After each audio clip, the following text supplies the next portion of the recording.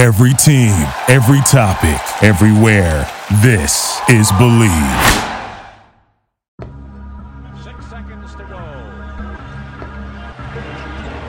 Comes into Tucker. Ewing sets a screen. The shot is off. Loose ball. Ewing goes up. The basket counts.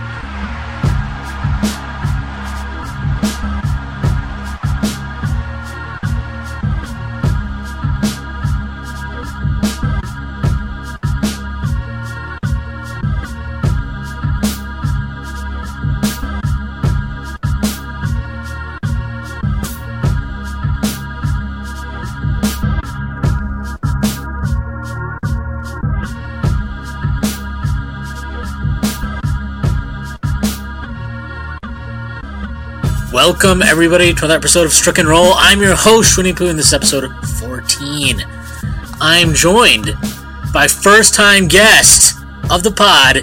His name is Danny Marang. That's at Danny Marang on Twitter. He is the host of the Jack Ramsey's podcast on Blue Wires Pods. He's a Blazers fan. Danny, how you doing? I'm doing good, man. It's like the official introductions always get me just because I am the least serious person on the face of the planet. So I've done some speaking stuff, and I've done some interviews with like big J college students who are just like, "How did you get where you are?" And I'm like, mostly just being an a-hole.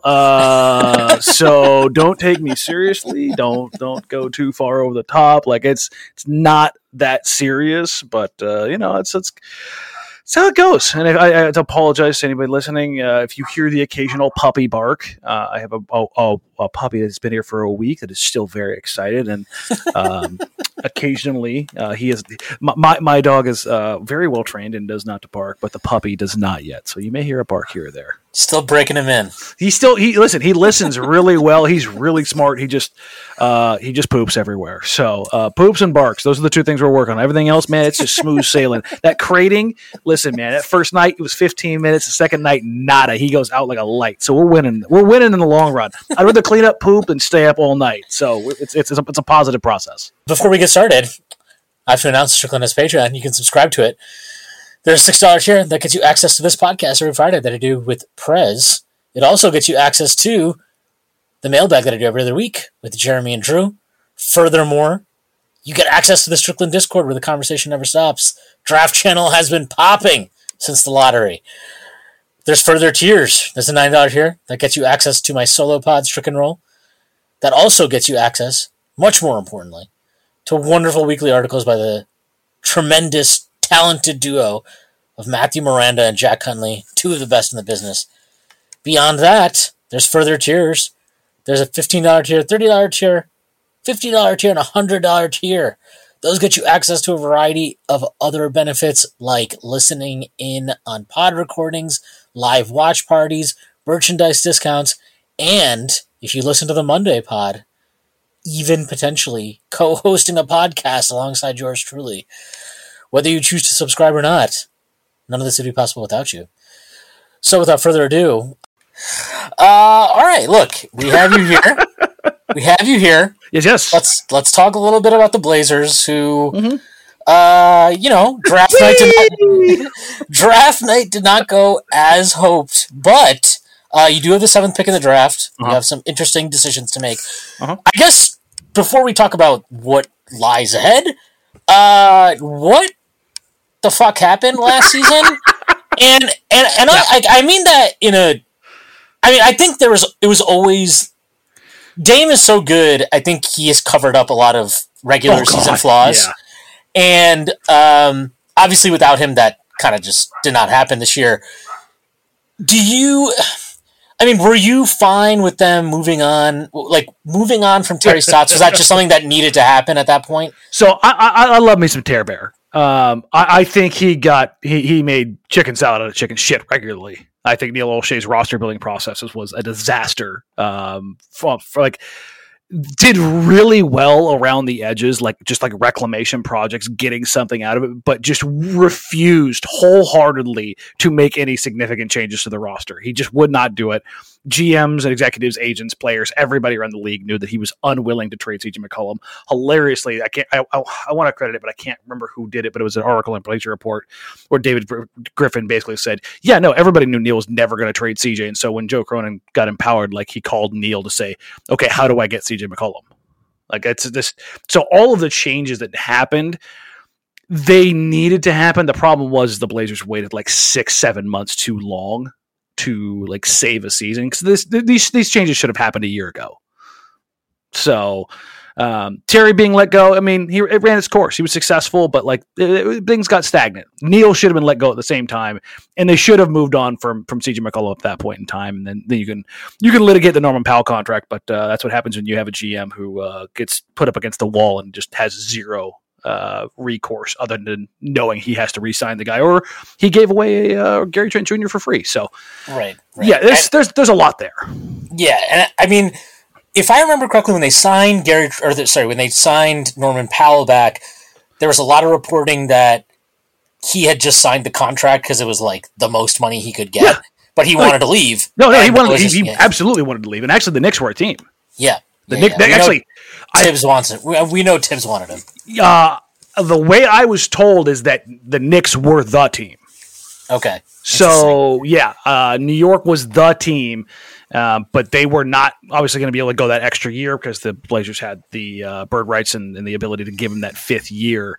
And I believe Dallas was another team that was very close. They wanted to do, I think, a sign and trade with Tim Hardaway Jr. So, yeah, I mean that makes sense because we ended up signing Fournier for the ticket almost price. this exact same price. Yeah, it got reported as $478, but it was effectively $354 with like an $18 million option. Obviously, Norm got 5 years guaranteed, so more power to him. Get that bag, baby. Yeah. I mean the Knicks could never match that. So that definitely tracks. There was reporting even going back to last year's trade deadline that the Knicks were interested in Norman Powell. Mm-hmm. So that completely makes sense. I want to ask you about CJ McCollum because you have been pretty vocal about like you think CJ McCollum's a good player, but he needed to be traded a while back.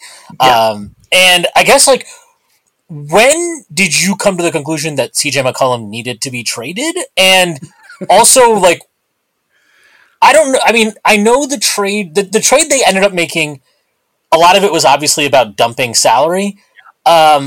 But like now the asset return obviously does not look great. What are your, how do you feel about that? And do you still think that like, because of the salary they've dumped and kind of, they have a trade exception and all this kind of stuff that they've carved out from all these moves, is it still a situation where you're like, if Cronin kind of gets his shit together, like he can definitely still salvage and put together a competitive roster around Dame?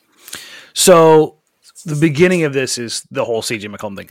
Always have thought, you can go back through the tweet history, the article history, the podcast history, TV history. It's all there. CJ McCollum, very good player, near borderline all-star, but that was like peak CJ McCollum. Good player. I think he's like fifth all time in scoring now for the Blazers. Like he's probably gonna have his jersey retired in Portland because they retire everybody's jersey. But none of that shit matters. Just like as far as like the team building side of things, like good player. Pairing him with a better version of him never really made sense. So I was actually one of those guys in 2015 when Wesley Matthews ruptured his Achilles. and that, for those that don't know, that 2015 Blazers team was... I thought they had a shot. They were a legit title contender. Yeah, they had a shot. That's Damian Lillard, Wesley Matthews, Nick Batum, LaMarcus Aldridge, Robin Lopez. And if you go look at that bench, you had Aflalo, Will Barton, CJ McCollum. Yeah, I mean, even the Aflalo trade was so weird that they made. But anyway, another trade that I wasn't a fan of. I should say that they didn't have all those guys on the bench at the same time. They rotated through those trades, but after that series against Memphis, when it was very clear that LaMarcus Aldridge was gone and they were going to rekey and retool, I wanted McCollum out, and not because I was like he's a bad player. I'm like, man, he just showed out on grit and grind. He showed he can give Tony Allen buckets. He showed he can give Mike Conley buckets. Trade him. Get assets right now because you're losing LaMarcus Aldridge. Reset. Clear the table around Damian Lillard. And of course, for those that don't know, CJ McCollum is Neil Olshey's shiny talisman.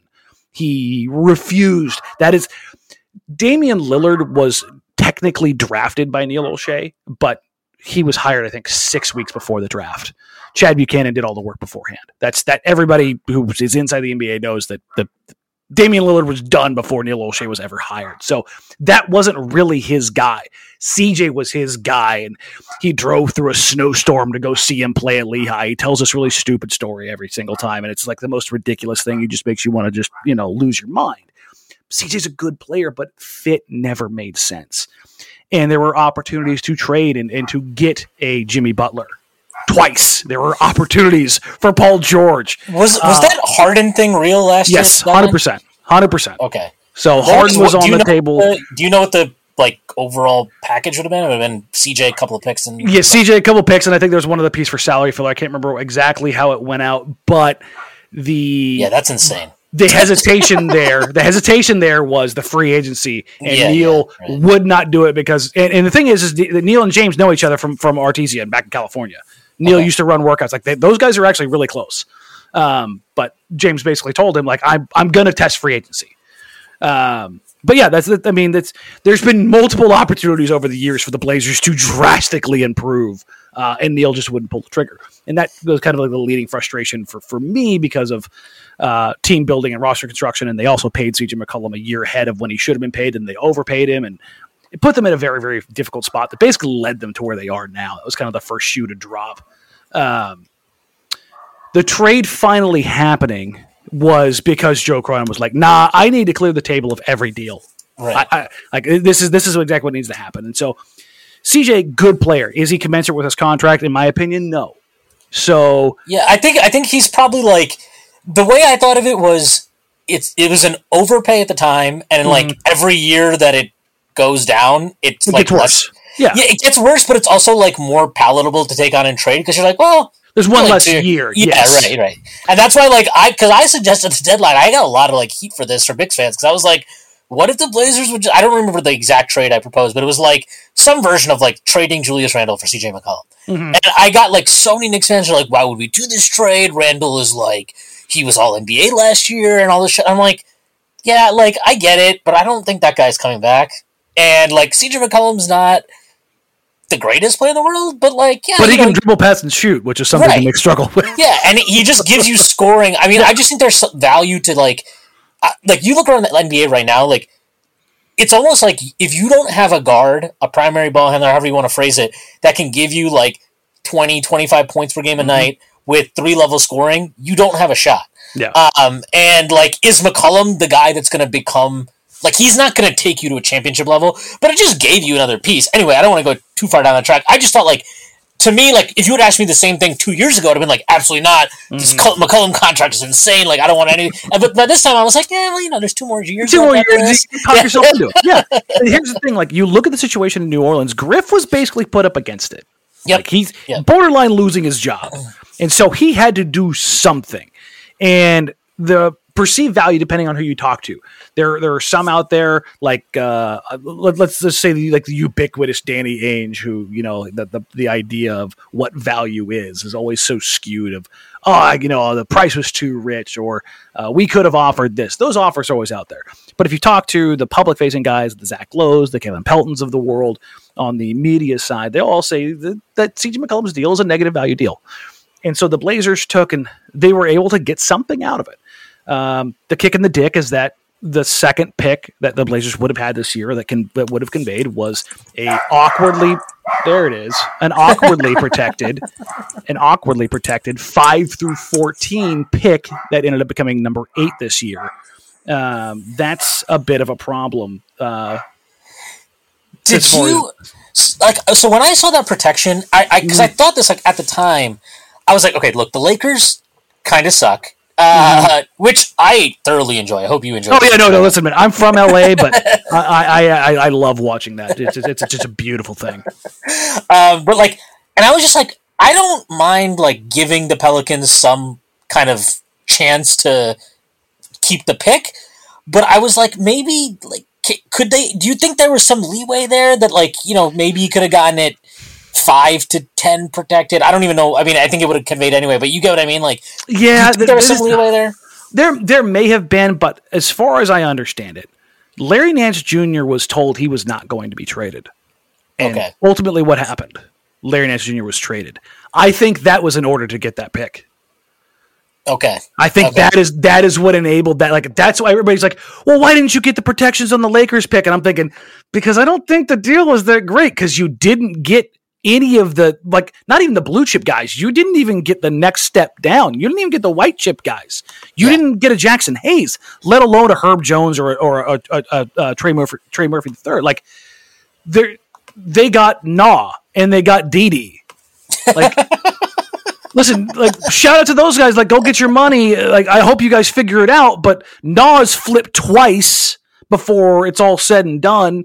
And Didi at the time had a torn meniscus. So it's like, and I had Didi at Hoop Summit, 2 years ago, 3 years ago. That's the rawest dude I've ever seen. I mean, like, but again, it's just to say, like, what they got in return. And that's Larry Nance Jr., who they had a first round pick, obviously involved with the Chicago Bulls that they'll convey most likely next year.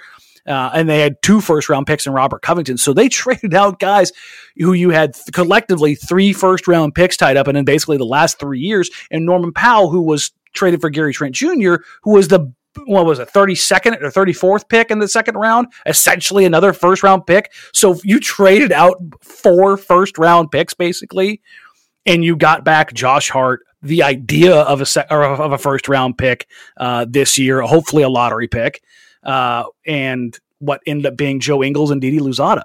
Like, that's not great from the New Orleans side of this thing. So was it great? No. Had that lottery pick conveyed? Because if somebody showed a graph the other day of the lottery, the playoff chances for the New Orleans Pelicans, like 2 days before the trade, they were so far out. Like, it was the perfect shit show circumstances for New Orleans to make the playoffs. You had to have COVID take Paul George off the floor to have an opportunity to even get into the play-in. Like, it's just such a strange situation that everything just played out on top of the Blazers obviously getting the 7th pick, that it's just been one kick after another. And I said the same thing in January that I'll say now. Come August 1st, that's when I'm going to judge Drew Cronin, because he's dug himself a hell of a hole taking a lot of risks. But if the opportunity isn't given to try to save it over the next 3 months, then what the hell did you do? Like, you did it for nothing. You gave Neil Olshey basically 10 years to tinker around and make mistakes left, right, and center, but you're not going to give the other guy 10 months to try to undo his mistakes. So while I wish and I hope that, you know, they did their absolute best for those pick protections and getting that to convey, I have to at least believe from the folks that I've talked to that Joe is smart enough and understands enough that their position, that they did the best they could. Yeah. The Blazers are just like, they've been a team. He's been one of my favorite players for a while. The last year of him repeatedly telling us that he's not running from the grind has not exactly been my favorite version of Dame. But hey, more power to him. Do you see, like, so this opportunity now that Cronin has to kind of put pieces around Dame, is this a situation where it's like, they're going to give this year, but if this doesn't pan out this year, is it going to be like finally time to be like, hey, look, like, we tried, but this is not it? And do you think Dame, like, is there a scenario where Dame, I do think he's being genuine when he says he would like to retire. Yeah. Like, legitimately, for all the Knicks fans out there, don't get it twisted. I 100% be here. Yeah, I 100% believe that, like, in his ideal world, he wants to end his career in Portland. I also believe that it's like, he wants to end his career in Portland, but he wants to believe that he has a chance to compete. And so I guess my question is, like, if they make whatever moves they make, and we'll talk about kind of things that are on the table for them, if they make these moves and it comes out and they kind of just whimper out in the first round or something like that, is that a scenario where next offseason he goes to Cronin, he goes to ownership, and it's like, hey, look, like, we gave it a shot. You know that I put in my all. I respect everything you've done, but maybe it's best if we part ways. Is that a scenario that's still on the table a year from now? I don't think so. I believe at bare minimum it's going to be 18 months. What is going to stop that from happening is $107 million. Yes, that extension. Right. That extension is going to happen this summer. And when that extension happens, Dame is loyal beyond belief. So he's aware of it too. And there's a line that I always mention anytime this kind of comes up. I think it was like year 3 or year 4. Somebody asked Dame kind of like, the very ubiquitous, how involved in you are you in player personnel decisions and stuff like that. And he's like, I'm too loyal. I'll tell you this. If I was in charge, Sasha Pavlovich would still be on this team. Sasha was a end of the bench guy on his rookie year. And he loves Sasha. He still talks about him to this day. Yeah. That's just how he is. He's cut from that cloth. I tend to believe that in 2 years, if things are not really showing above where they were, which was they kind of had that ghost Western Conference Finals run that was, it was real, but was it, kind of situation. The Game 7 in Denver was fun. Yeah, listen, that series was a blast. That team has lapped them already. Yeah. They humiliated them last year. So if they get back to above where they were, basically back to around where the Dame LaMarcus team was, which is, that's a Western Conference Finals team. I don't think he goes anywhere. I genuinely don't. Now, does he pull a Gary Payton at the end of his career and maybe go to the Golden State to go home for a year or two and try and chase a ring there or something along those lines? Maybe.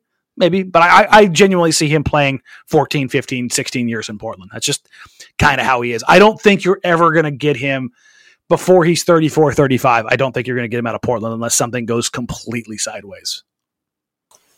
Yeah. Okay. That's interesting. Was that closer last? Because there was all that kind of smoke coming out during. I think that was last summer was a very serious deal as far as what is going to happen, and that was I think less about Dame wanting to go. Dame took meetings with LeBron James in LA. If you're 100% in, you don't take meetings elsewhere. Let's just be honest. But I think it was less about him wanting to go and him more about flexing his muscle for the first time and having a power struggle. Because while he respects Neil to a point, there was some stuff came out that after Neil was dismissed here that Dame was not a fan of. And Neil basically, through reporting, threw Dame under the bus a couple times. And I don't think their relationship is all that great now. So I would definitely want to ask him what he thinks of that whole relationship, that dynamic now. But there was a power struggle, and Dame won, and rightfully he should have. And that honestly, he should have done this 2 or 3 years ago. But through that process, I honestly think, as weird as it sounds, I think him getting that surgery makes him stay here longer because he feels like he needs to and show that, hey, this is who I am, not that guy that you saw last year who was a shell of himself. Yeah. I didn't really. It was it was weird watching him because physically, I was he still kind of looks the same. He's just missing all these fucking shots. But yeah, okay. So look, they have this trade exception that I think is $20.6 million. Is that right? Yeah, basically call it 21 when it's all said and done because you've got the 150% to play with. When you do the actual math, it goes up to 20.98 or something along those lines. Okay, so call it 21 million. They got the seventh pick overall. Mm-hmm. They have the ability to either operate as an over the cap team or an under the cap team. I think it probably makes more sense for them to operate as an over the cap team. They'll operate as over the cap. Yeah, that's what I would guess. So and we talked about this a little bit when we were DMing, but around the NBA, and this is partly a function, this always happens kind of during the playoffs, but I do think there's more discontent in a lot of ways, and not even just discontent, but free agency does not exist. So the way for players to really move is through trade. And so I do think we're going to see a lot of trades this offseason. And that, I think, gives Portland an opportunity given the contracts they have and, the nature of all of them. Josh Hart had a great season last year for him, and his contract is super interesting and fun for a team. There's not a team in the league that wouldn't look at Josh Hart and be like, yeah, we want that. Yeah, exactly. $13 million for a well-rounded player that can just kind of fit into literally any team, any scheme. Yeah, and it's got all these weird functions to it, and like non-guarantee dates and all that shit. Yeah, all the weird triggers that were just like Yeah. all the things that GMs look at and go, that's perfect. I can use that in like 18 different ways. And they also have the Bledsoe deal, which another one has a really awkward guarantee. It's at $3.8 million right now, but guarantees July 4th or 6th. So it's actually, you get a couple days into free agency. Yeah, and I think that's a contract that could easily be moved on draft night or something like that too. I would imagine that's what likely ends up happening. Yeah, and so look, let's talk a little bit about like what is out there for Portland. I guess we'll just start with the Knicks specific one since we are on the Knicks podcast. Julius Randle, who has had a very interesting time in New York. His first year started off very poorly under the wonderful genius that is David Fizdale. Picked up actually after that. If you look at it, I actually think his first year in New York was okay, not great, not terrible, but okay. Second year obviously is amazing. Makes all NBA, All-Star, whatever. Fans come back, and then this year he's just all over the place, just angry, fucking getting into shit with people all the time, yelling at refs, fucking flipping off the fans. It's just a terrible situation. All around good times. Yes, exactly. But like there is a really talented player there, which we did see in 2020-21. And like, you know, for the Blazers, you're talking about what do you want to... Like, you have to take some risks, I think, in their situation of, like, you know, they have some decent assets and contracts, but they don't have anything that, like... Because Dame is the one thing... And they're not going to trade Dame. Yeah. So, what do you... We've talked about this. I have thought this all year. Like, I don't see any scenario, especially not for fucking Julius Randle, where they're going to even consider Anthony Simons going on that trade. That's insane. The NBA playoff action is nonstop at DraftKings Sportsbook, an official sports betting partner of the NBA. This week, new customers can bet just $5 on any team to win and get $150 in free bets if they do. Looking to turn a small bet into a big payday during the NBA playoffs? With DraftKings same-game parlays, you can do just that. Create your own parlay by combining multiple bets like which team will win, total threes made, total rebounds, and more. And boom, you have a shot at an even bigger payout. Right now, all customers can place a same-game parlay with 3 or more legs and get a free bet back up to $25 if one leg doesn't hit. Download the DraftKings Sportsbook app now. Use promo code TBPN. Bet $5 on any NBA team to win their game and get $150 in free bets if they do. That's promo code TBPN, only at DraftKings Sportsbook. Minimum age and eligibility restrictions apply. See show notes for details. I'll tell you this right now. The bar for Anthony Simons being moved at bare minimum is Jaylen Brown. At bare minimum. And even then, they probably don't do it. Interesting. I actually would be interested. That's an interesting trade. I wonder if Boston would take a look at that. It makes a lot of sense for both sides, to be honest. I agree. But like Randall is a really talented guy. He plays a position at the 4 that I think is very important for the Blazers to fill. You know, we were kicking around some trades, and you put out a poll yesterday. I don't actually know how the fuck it ended up, but I think the hypothetical trade was Randall and the Knicks' 11th pick for the Blazers, that Bledsoe contract, and the 7th pick. Personally, I'm just saying this, I think the Knicks would try to be like, hey, can we get that Milwaukee 2025 pick? I don't think Portland would do that. Is that fair to say? Yeah, they will.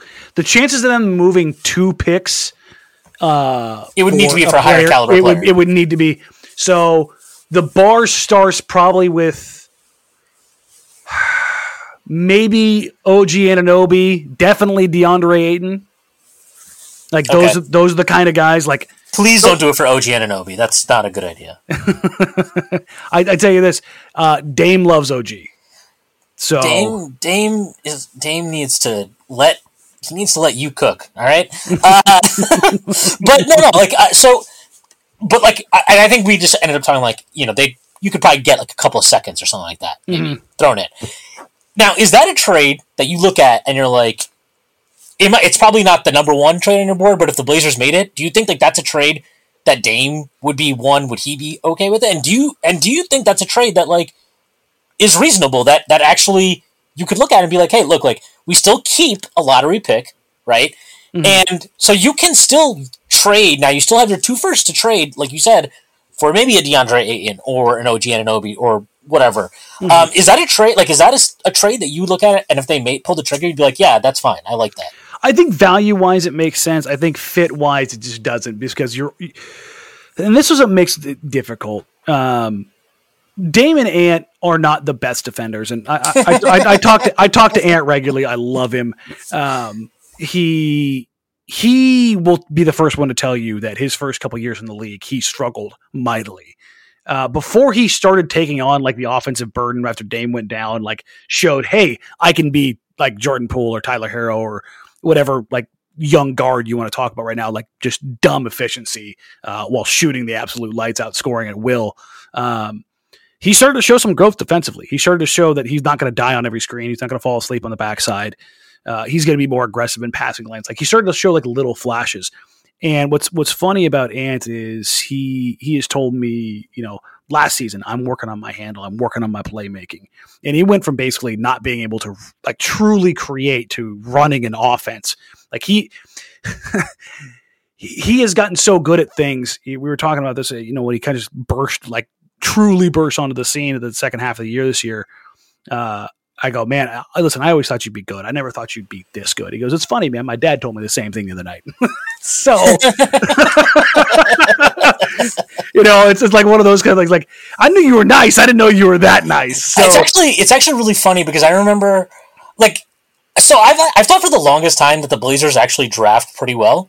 And just not lottery picks in the last 10 years outside of Damian Lillard. Like, I mean, and so like, it's funny because I remember when they traded Barton for Flalo, like my theory has always been like they're a team that if there's like a guy they've drafted and maybe he's in a second or third year and they're maybe thinking about moving him, they're not a bad team to do a deal with because I think their scouts are pretty good. Clearly, they've done it really well in that part. Like if you look at their second round picks outside of like Jokic and Draymond, find me a team that has done better in the second round. You've got guys like Pat Connaughton, you've gotten Will Barton, you've got Gary Trent Jr. Like find me somebody who's done that good in the second round. That's nuts to get like legitimate high-end playoff caliber rotation guys.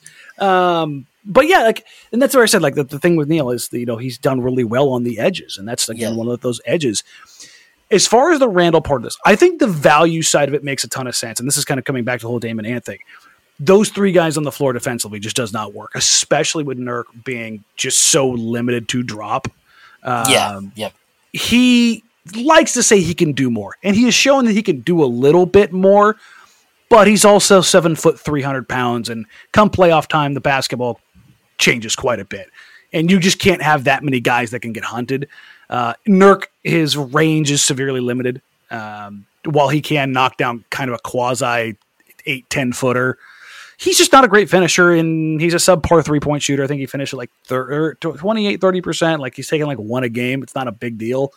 But he and Randall kind of operate in the same position. So if you were able to swing another deal where you had a stretch big who could be a rim protector, like a Miles Turner, like if that was their big, you could probably talk me into that a little bit more, because then they could try to get a legitimate 3-and-D wing, because then you can move some of the playmaking elements to Randall. Randall and Miles Turner do work out together in the offseason. Listen, man, I as a front court, that's a fun front court. Like I think they complement each other really well.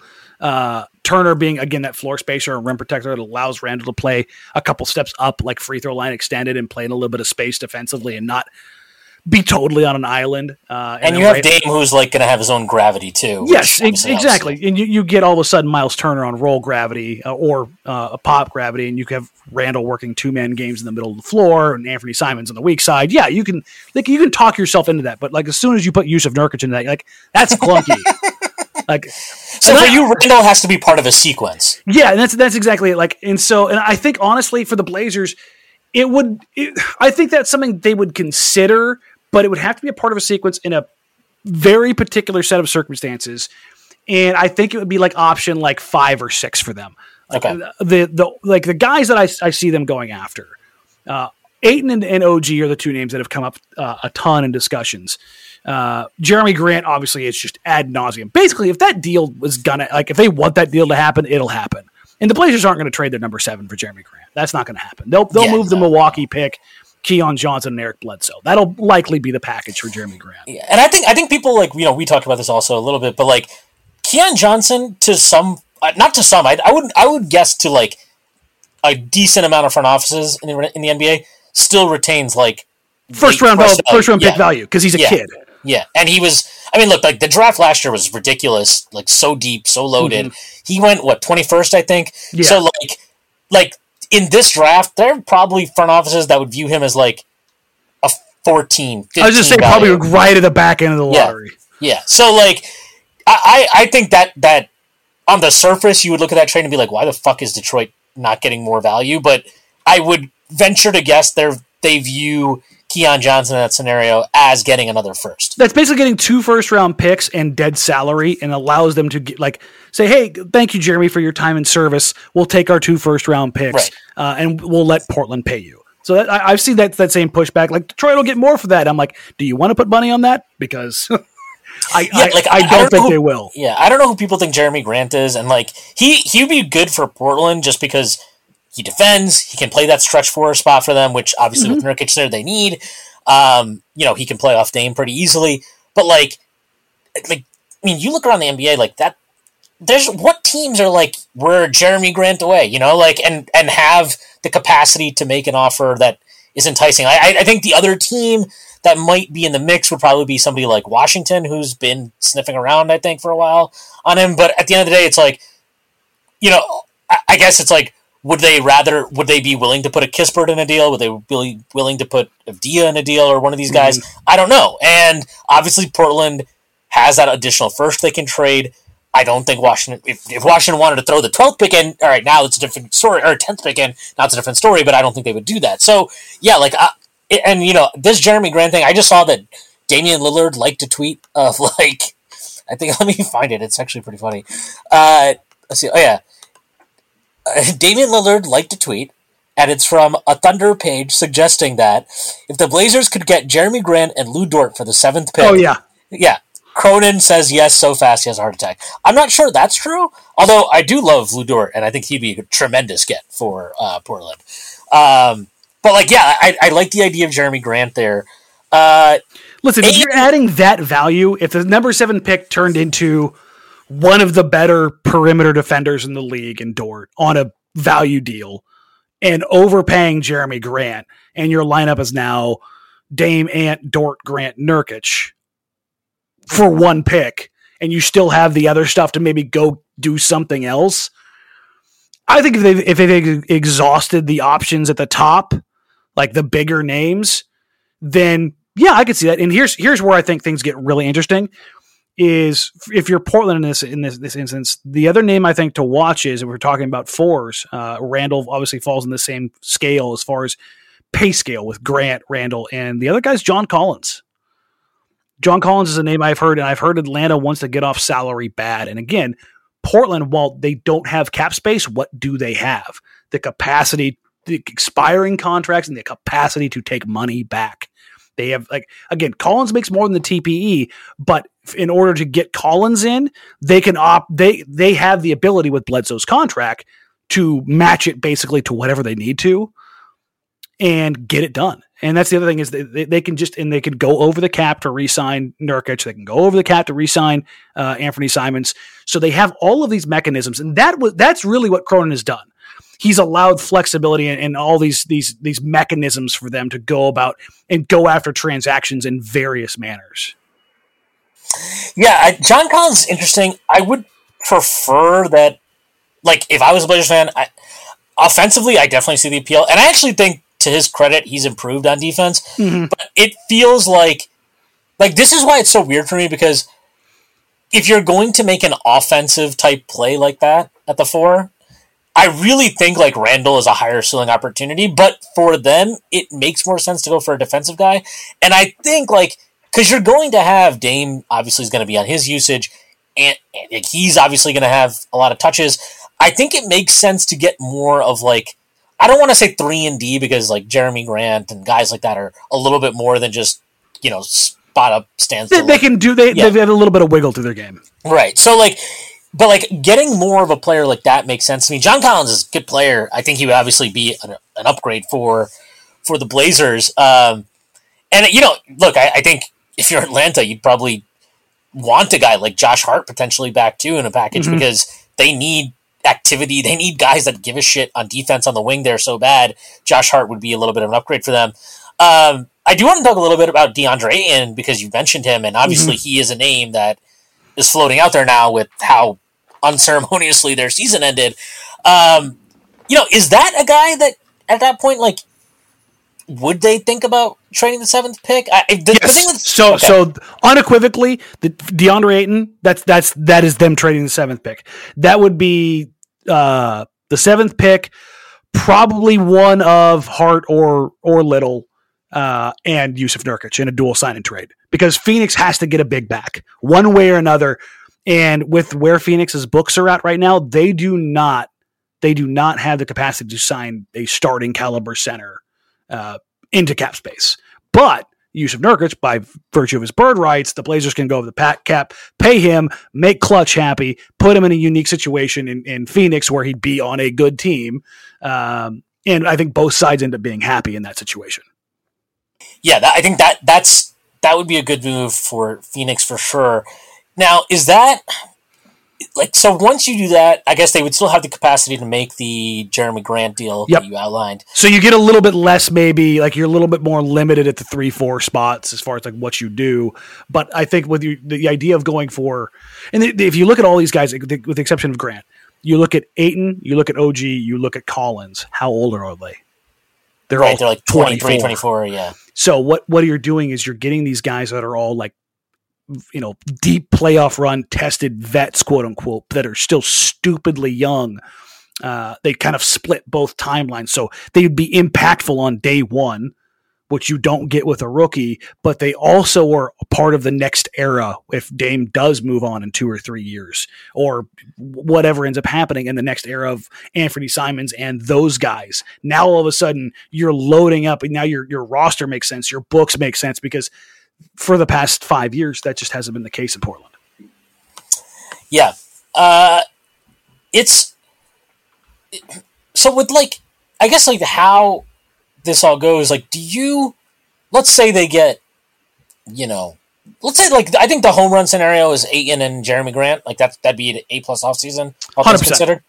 So if they're able to pull that off, how confident are you that they'll be able to put together, is that to you a team that has a chance to really contend in the West?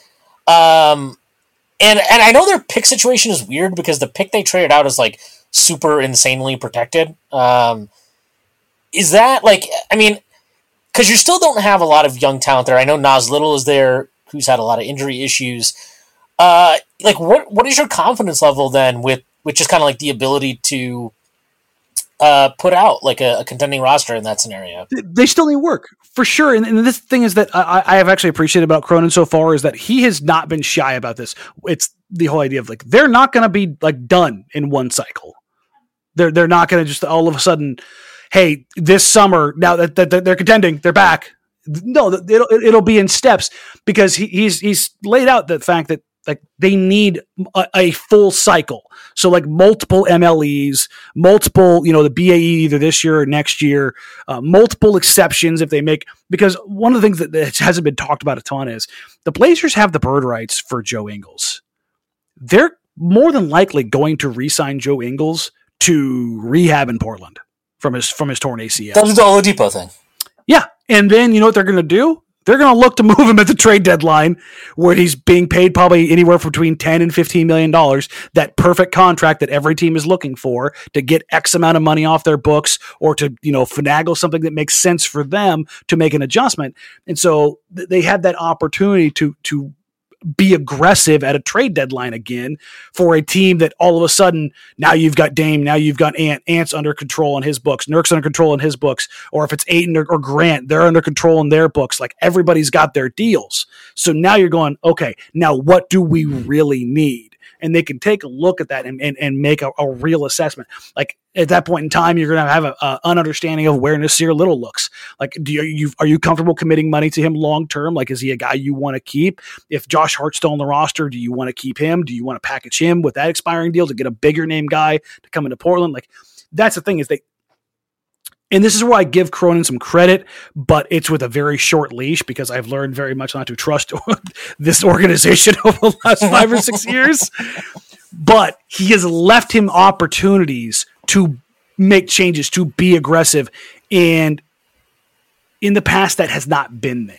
So the long way around this is, yes, I think they'll be better. I think they'll be back to about where they were if they do the things I think that they're going to do or attempting to do. They'll be back right around where they were, depending on anywhere from 4 to 8 in the West, because I think any given season health is going to dictate those things. But I think when it's all said and done, they'll be around there, but they'll be in a better shape than they were. The roster will make more sense. They won't have 5 guys that are 6'3" or under, getting plus minutes a night. So I think that's going to put them in a position to make some more effective changes and actually get some stuff done. As far as making changes, Chauncey Billups obviously had his first year as head coach this season in Portland. What did you think of the job he did? And is that a guy that, did you see enough this year from him? I actually was, the Knicks played Portland in Portland and blew a horrific lead in the fourth quarter. But when I watched Portland, I actually thought, it was pretty interesting because they were clearly trying to tank down the stretch and they had to shut down 2 or 3 guys because they started winning games again. Because Nurkic came back and all of a sudden Ant and Nurkic were just beating teams. And they were like, actually, you know what? You guys are hurt now. But did you see enough from him where you're like, yeah, I think this, there is something here that, are you confident about him? And, what kind of was your takeaway from his first year on the job, which was very challenging in a lot of ways, obviously. Chauncey's an incomplete entirely. And that's not even a shot at him. He didn't coach a team that made any sense. You know what I mean? You look at it and they came out and they were a worse defensive team than they were last year. And I think a lot of that had to do with 1, Dame being hurt. 2, the vibes on this team were a disaster. Everybody was just done. I think, like you said, Norm came back, basically for the money. Cove was being put in a role he did not want to be in. It was so bad that he got benched. A starting caliber guy making $12 million a year got benched. That happens a lot in the NBA. Chauncey and Neal at that point in time basically promised 8 different guys more touches, which that goes over well every single year. And Dame tried to accommodate. He tried to step back. One guy whose touches went up, who probably shouldn't have, was CJ's. I'm sure that ruffled more than a few feathers. His usage and his touches went up, and it was like, oh, whoa. You were not part of this. But Nurk wasn't happy because a lot of his post-ups disappeared. Norm wasn't happy because he's playing the 3. Cove is being tasked with being an island one-on-one wing stopper when he's a deep-lying helper. They're trying to blitz and be more aggressive, and nobody's talking. Guys are dying, and it was bad. And I think the vibes and the injuries screwed up more than anything that Chauncey could have helped or hurt. And so I look at it and I go, I don't know, man. Let's see what he looks like with the new roster, because this almost the exact same time, Ime was, this close, pinch your fingers together, to getting canned in January. And look where they are now. And I think both those guys were coaching the same way. Probably throwing some of their guys under the bus where they maybe shouldn't have.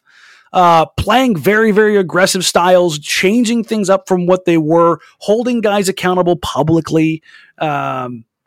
I think you just got 2 different reactions, because one team was very much in the tank, and the other one was like, no, we can do this. And I see some of the merit stuff that you want to see from Chauncey, but that's all theory. We don't know how it's going to play out, because the final 23 games of the season, they put on maybe the worst team in NBA history on the floor.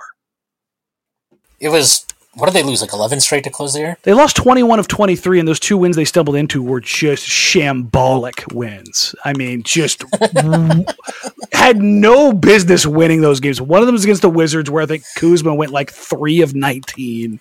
God, what was the other one? I can't even remember now. They had the 4 wins before the All-Star break where Simons, which went absolutely bonkers and obliterated Trae Young and made Ja Morant look silly. But, that probably cost them a top 4 pick more than anything this year. But yeah, that post All-Star break, that's the worst basketball team I've ever seen. I don't even say that. I don't even say that like jokingly. It's the worst basketball team I've ever seen. They competed, they played hard, but the talent deficit was so stark. Like, there's a lot of EuroLeague teams that would have competed and maybe beat that team. Like, it was just not good.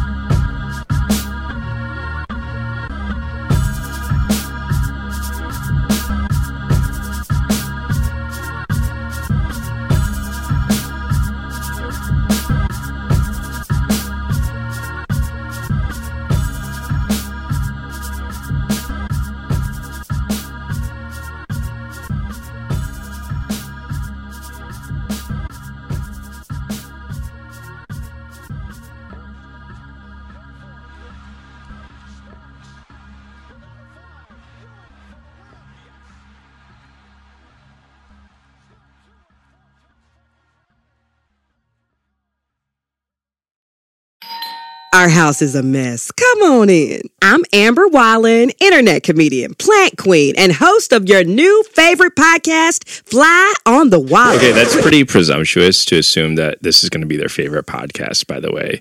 Like, come on, Amber. Anyway, that wasp that you just heard interrupt me is my husband. And co-host, Benjamin Wallen, also a comedian, and I host people at our home. I have a great wine collection in my cellar. Well, you mean the mini fridge? It's a mini fridge. It's a mini fridge. New episodes of Fly on the Wallen drop every Wednesday. Listen in as we discuss relationships, books, and keeping our sweet baby kid alive while we make laughs on the internet. Subscribe to Fly on the Wallen wherever you get your podcasts.